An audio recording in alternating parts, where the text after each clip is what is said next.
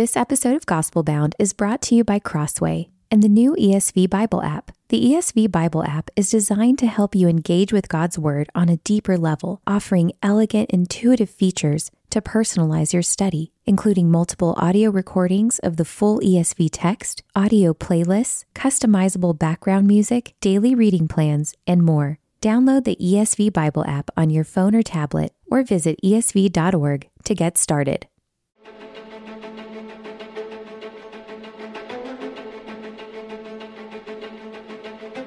This is Gospel Bound, a podcast from the Gospel Coalition for those searching for resolute hope in an anxious age. Wherever you're listening from, welcome. I'm your host, Colin Hanson, and I'm glad you're here for today's conversation.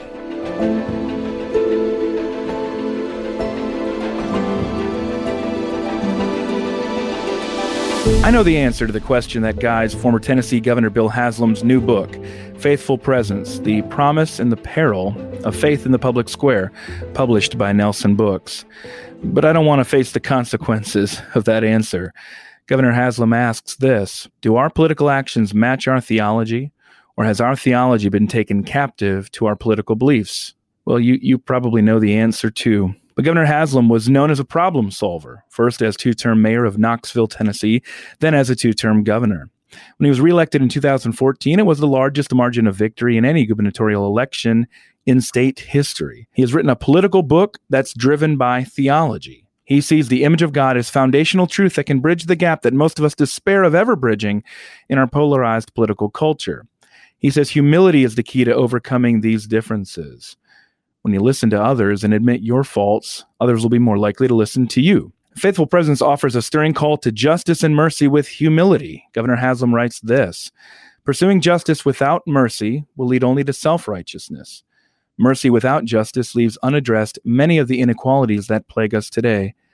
And justice or mercy without humility results in a destructive pride about how just and merciful we are. Governor Haslam believes Christians are uniquely equipped to address the seemingly impossible problems of racism, economic opportunity, equity in education, care of creation, and long-term debt.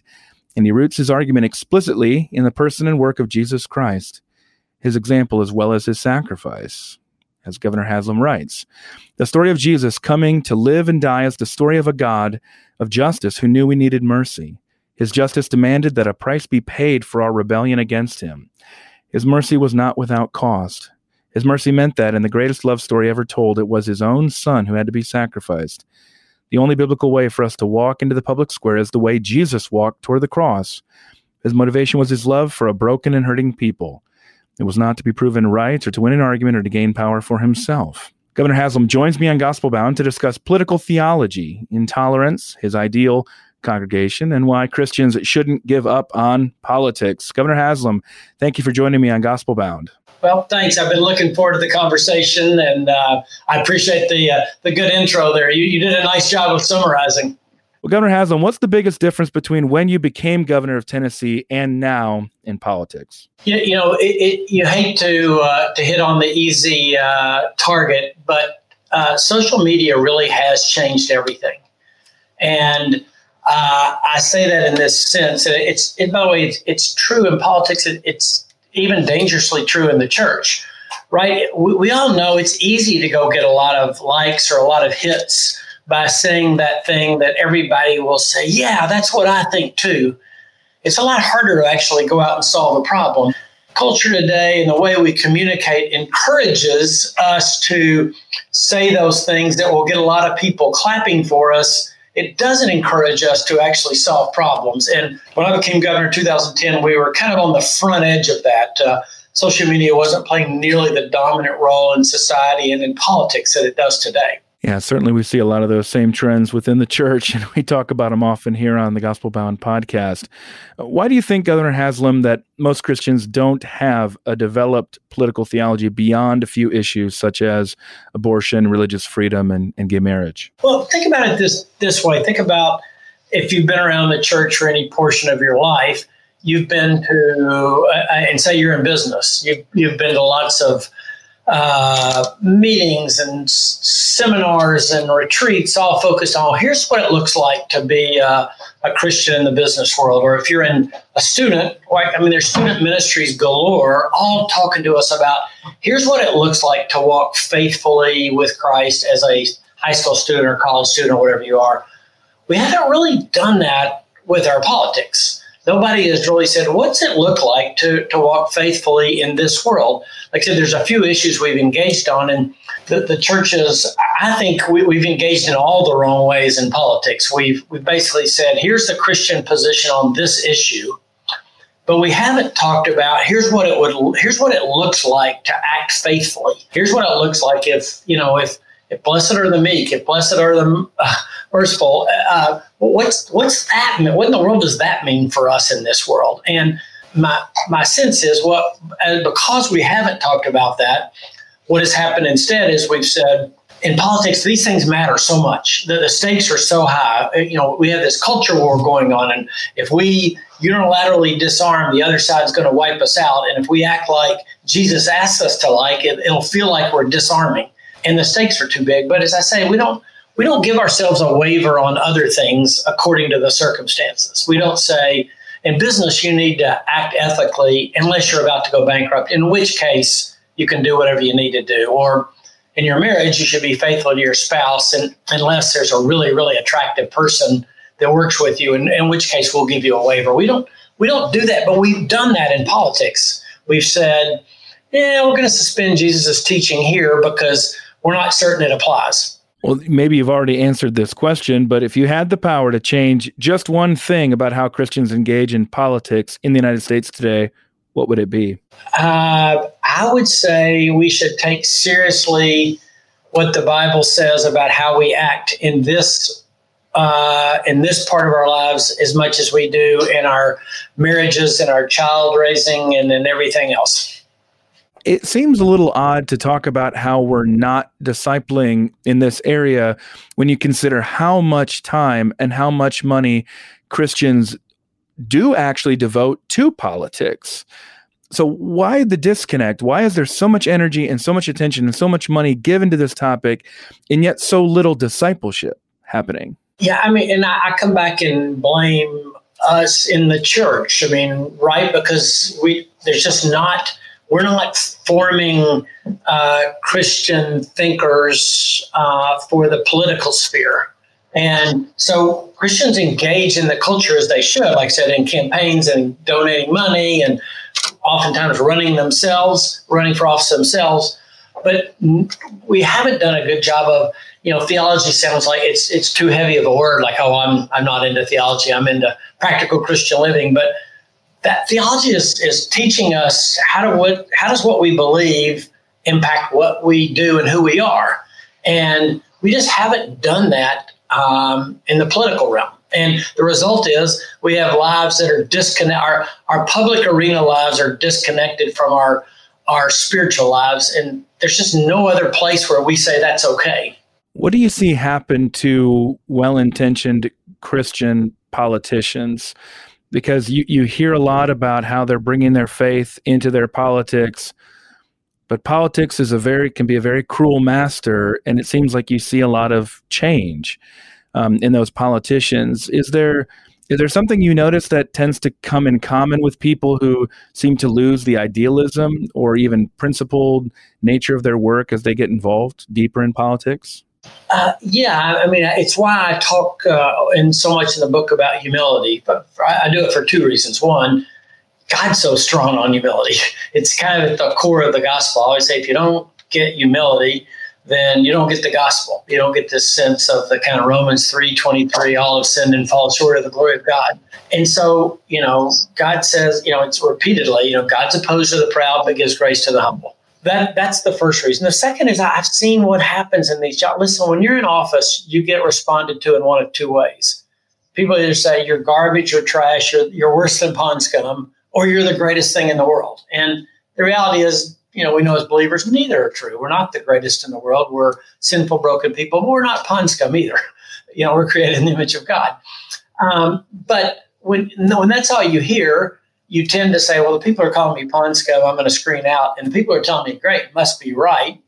And you have so much power in other ways that pretty soon you start thinking that you are all that. And I can't tell you how many people, and I'm was and am susceptible to it too, who really lose this idea of, I'm called here. So in calling here, I'm going to trust God. And that means I don't have to be out telling everybody how great I am.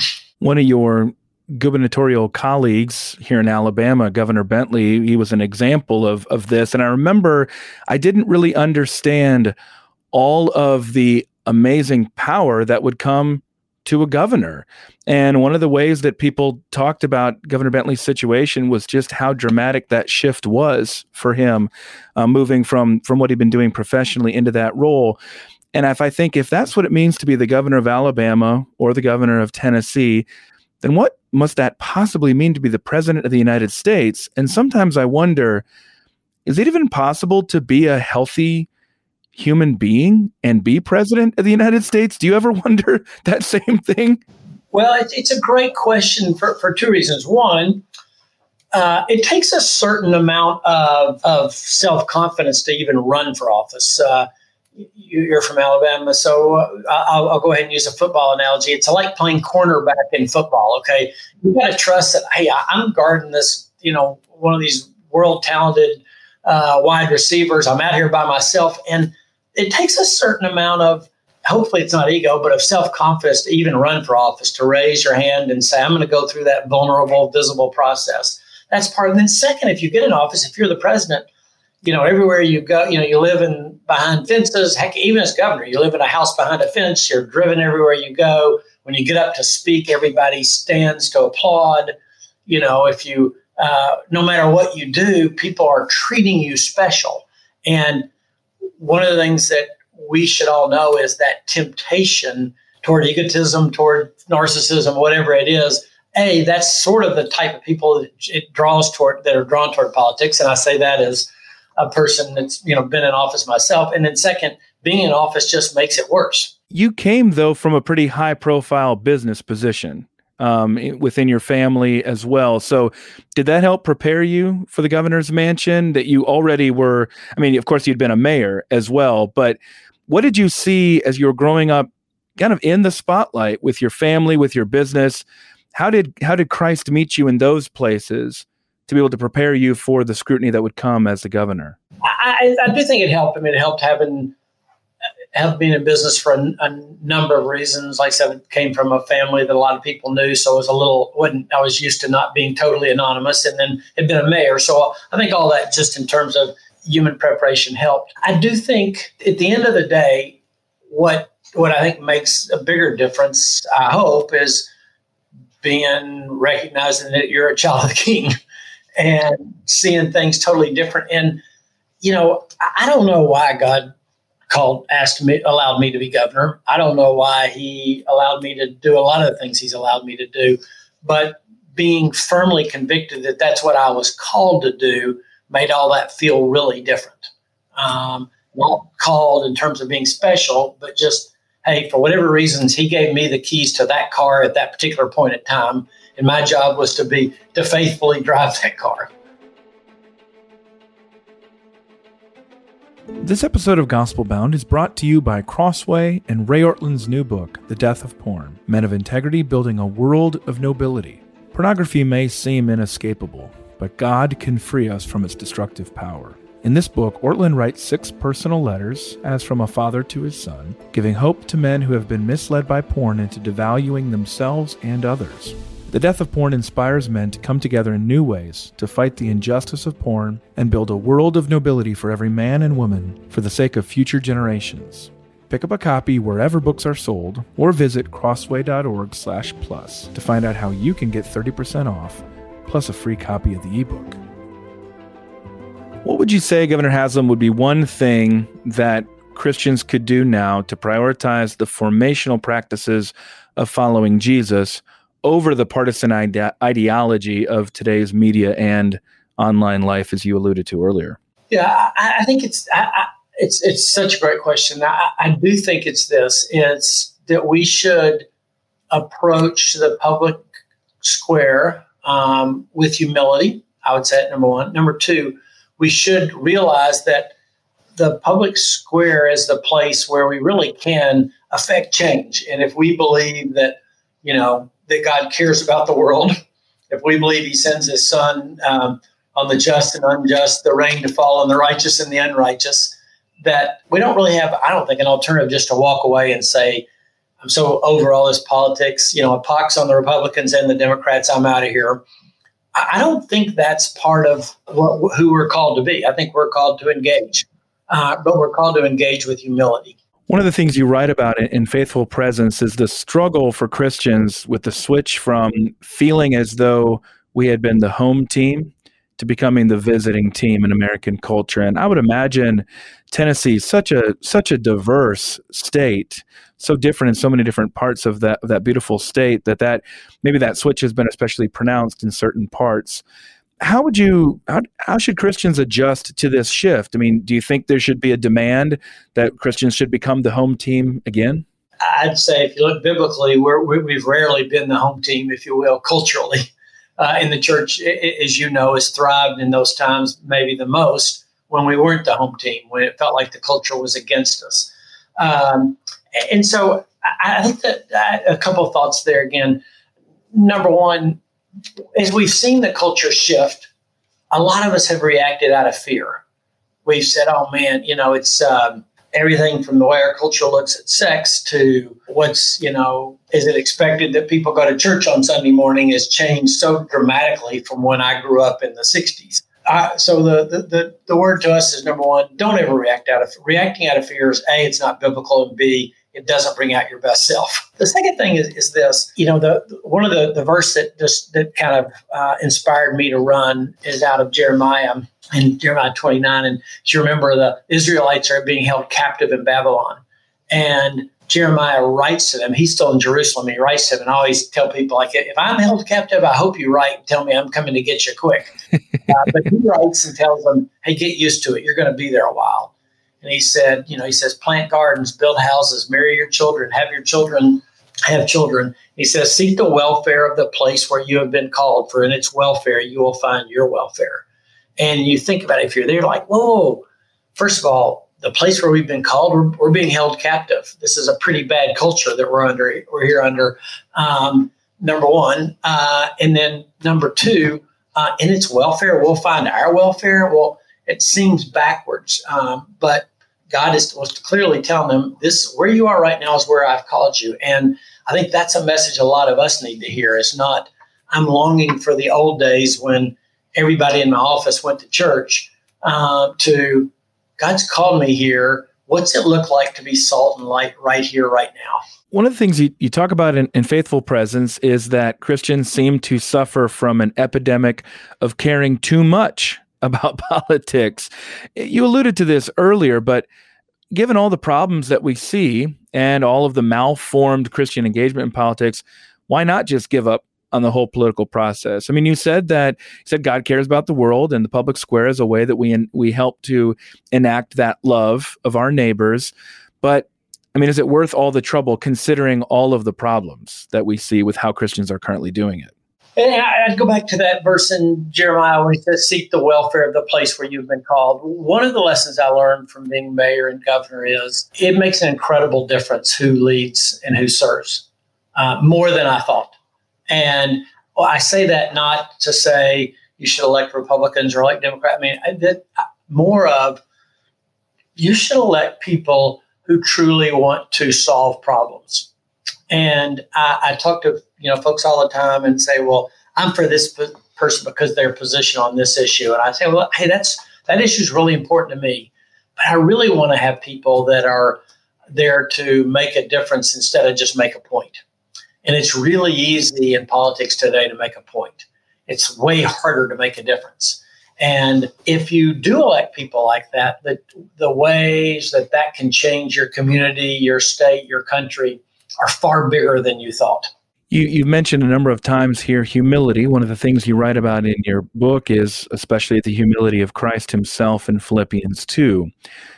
How could we, as an electorate, encourage candidates and help candidates win who demonstrate that kind of humility? Because it seems pretty counterintuitive right now. It doesn't seem to be the main way that you get ahead in politics right now. The verse that you referred to, do nothing from selfishness or empty conceit, but with humility consider others greater than yourselves, said no political consultant ever, and never will. But I think part of that is, again, finding those people around who do want to serve for those reasons and engaging to help them. It said that's particularly in today's world where it feels like, the social media and the way we communicate today is rewarding just the opposite kind of behavior.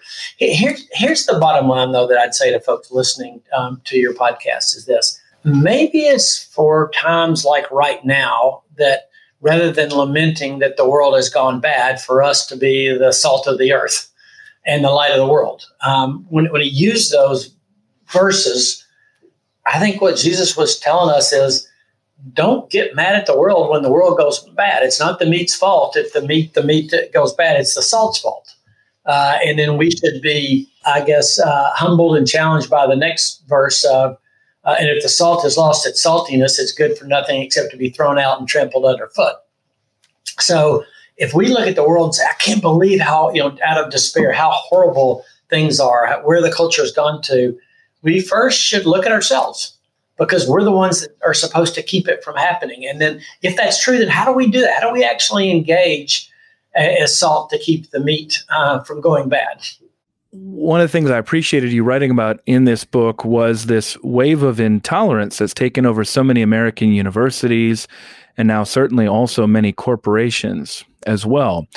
Can governors or just ordinary Christians who are listening to this podcast, can they do anything about this wave of intolerance?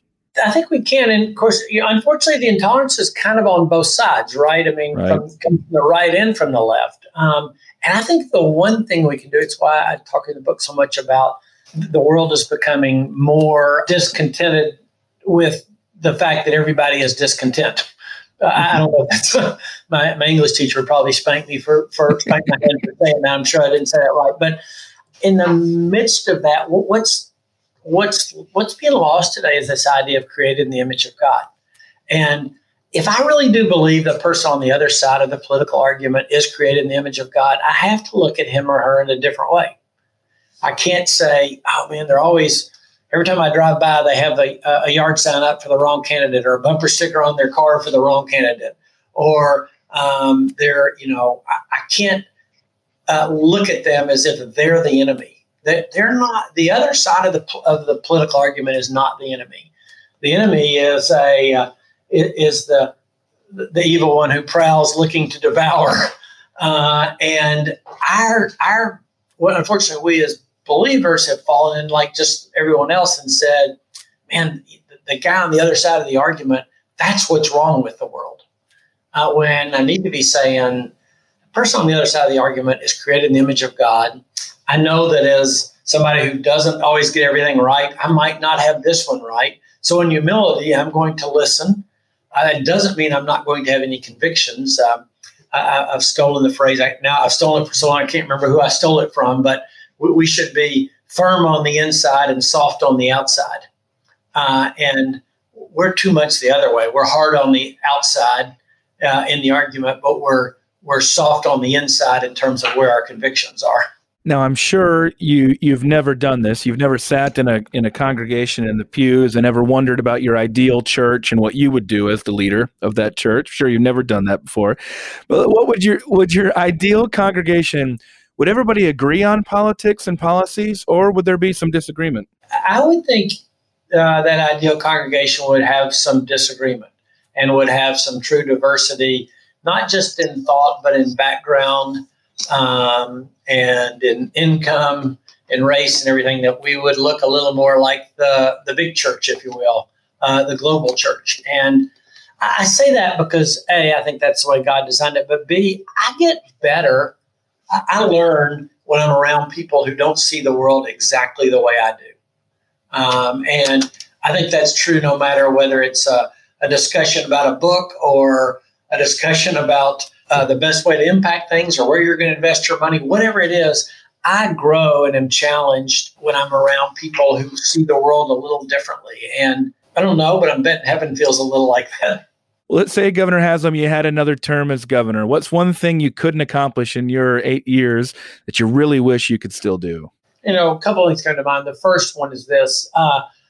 One of the things you do as governor is you're involved on the back end of the judicial process in terms you have the ability to grant clemency or pardons or exonerations. And I thought that would be really easy to come in and weigh in on those issues. But it's really hard to be just and merciful at the same time. That was one of my observations. But the second was I feel like, quite frankly, we're putting too many people in prison for too long, particularly some very young people. And I think a way to look at judicial and sentencing reform in a thoughtful, I would argue, biblical way would be something we could do. That's one of those issues I didn't really understand until I got near the end of my time because we were doing so many other things. But that would be one. That would be one of the key ones. And then the second would be we spent a lot of time on public education just because I think it's the biggest chance to change the trajectory of people's lives. And we made some headway, but there's still a lot more things we could do. My guest on Gospel Bound has been Governor Haslam, Bill Haslam, author of Faithful Presence, The Promise and the Peril of Faith in the Public Square. Governor Haslam, in Gospel Bound, I have a final 3, so we're going to do 3 last quick questions for you. First question, where do you find calm in the storm? I've been married now for 40 years, and there's a certain beauty that comes with being with a person for a long period of time and going through storms and trials and joys of various kinds. So, propped up in bed next to my wife of 40 plus years talking at the end of the day feels like calm. I like that. Governor Haslam, where do you find good news today? Oh boy, the easy answer is to say the gospel. I guess that you won't let me pick that one, huh? It's already in the title of the podcast. Let's branch out a little bit. There we go. I'm repeatedly encouraged. I know people look out at the world and see a lot of discouraging things, but one of the things I was so impressed with as governor is how many people really are serving in a selfless way. And we can easily get caught in like how many selfish people there are, or how many folks who just seem to be about themselves. But at the end of the day, I was continually amazed that not just when something tragic would happen, but in the everyday life, the way that people were serving, that no, they weren't getting any attention, but they were doing the hard stuff. And, for a long time, I guess what Eugene Peterson called a long obedience in the same direction. I just was continually encouraged by that. You had a number of opportunities to see that at work just through the tragedies of that Nashville endured during your tenure as governor. Many difficult moments there, especially with the flooding. Governor Haslam, what's the last great book you've read? Well, I always have a hard time with that question because so many different books come to mind. The last great book, this is kind of crazy. This is a novel called, not a Christian book, called A Long Pedal to the Sea. It's about the Spanish Civil War and the folks who lose the war and end up in Chile and the lives over about a 30 or 40 year period. It's just a good novel I'm reading right now. If you're asking me to recommend one book that I've read recently, Gentle and Lowly by Dane Ortlund, it was a really good transformative book for me. Great choice there. My guest on Gospel Bound again has been Governor Bill Haslam, author of Faithful Presence, The Promise and the Peril of Faith in the Public Square. Governor Haslam, thank you for the very encouraging conversation.